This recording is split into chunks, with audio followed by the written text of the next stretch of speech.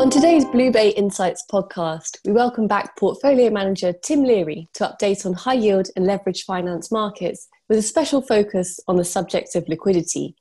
Prior to becoming a portfolio manager, Tim held the role of head of leveraged finance trading North America here at Blue Bay, so is particularly well placed to comment on today's topic in focus. Hi Tim, welcome back to the podcast. Hi Anna, thanks for having me. Let's start with the composition of the asset class. How does the global high-yield universe break down in terms of the US-European split? Are there any notable differences between the two regions that investors should be aware of? The global high-yield corporate bond market is just over $2.5 trillion in market value. 53% of the issuers in that benchmark are domiciled in the US, 22% are in Europe, with the remaining 25% in EM regions. What many people find surprising is how much overlap there is between global and US high-yield markets. 80% of the global high-yield benchmark is denominated in US dollars, and most of the market makers are in the United States and trade during US hours.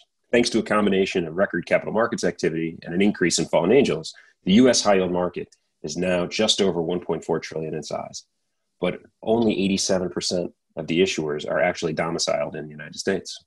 As you might expect, most of the fallen angels that have entered the benchmark are large multinational corporations with global supply chains. So in many respects, the US high-yield market is more global now than it ever has been.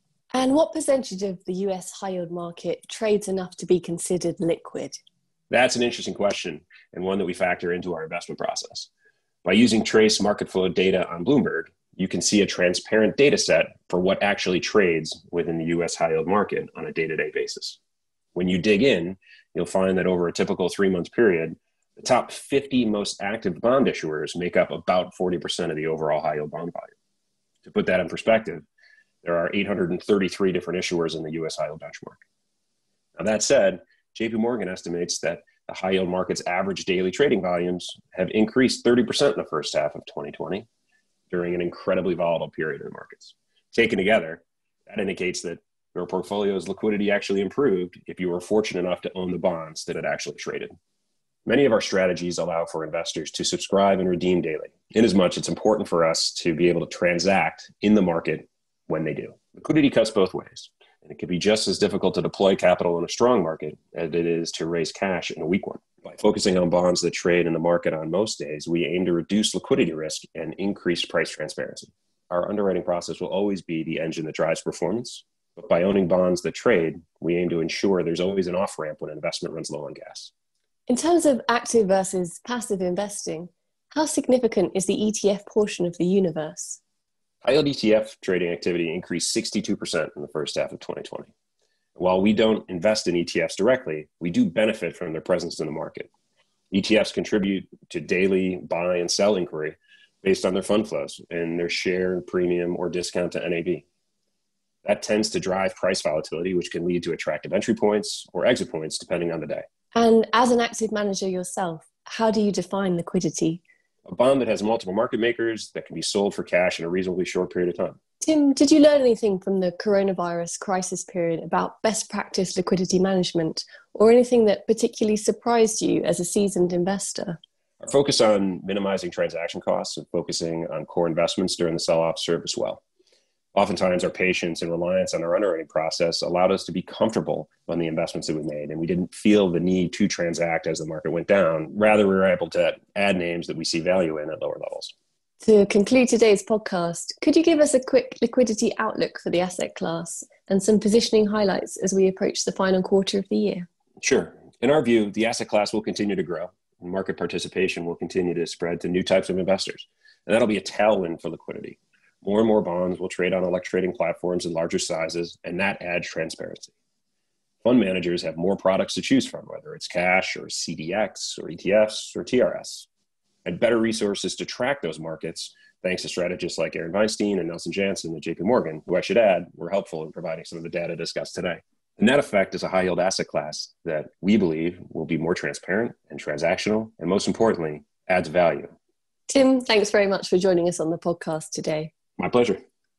This podcast is issued in the United Kingdom by Blue Bay Asset Management LLP, which is authorised and regulated by the UK Financial Conduct Authority, registered with the US Securities and Exchange Commission, and the US Commodity Futures Trading Commission, and is a member of the National Futures Association. This podcast may also be issued in the United States by BlueBay Asset Management LLC, which is registered with the SEC and the NFA. Past performance is not indicative of future results. Unless otherwise stated, all data has been sourced by BlueBay. To the best of BlueBay's knowledge and belief, this podcast is true and accurate at the date hereof. BlueBay makes no express or implied warranties or representations with respect to the information contained in this podcast, and hereby expressly disclaim all warranties of accuracy, completeness, or fitness for a particular purpose. This podcast is intended for professional clients and eligible counterparties as defined by the FCA only, and should not be relied upon by any other category of customer. Except where agreed explicitly in writing, BlueBay does not provide investment or other advice,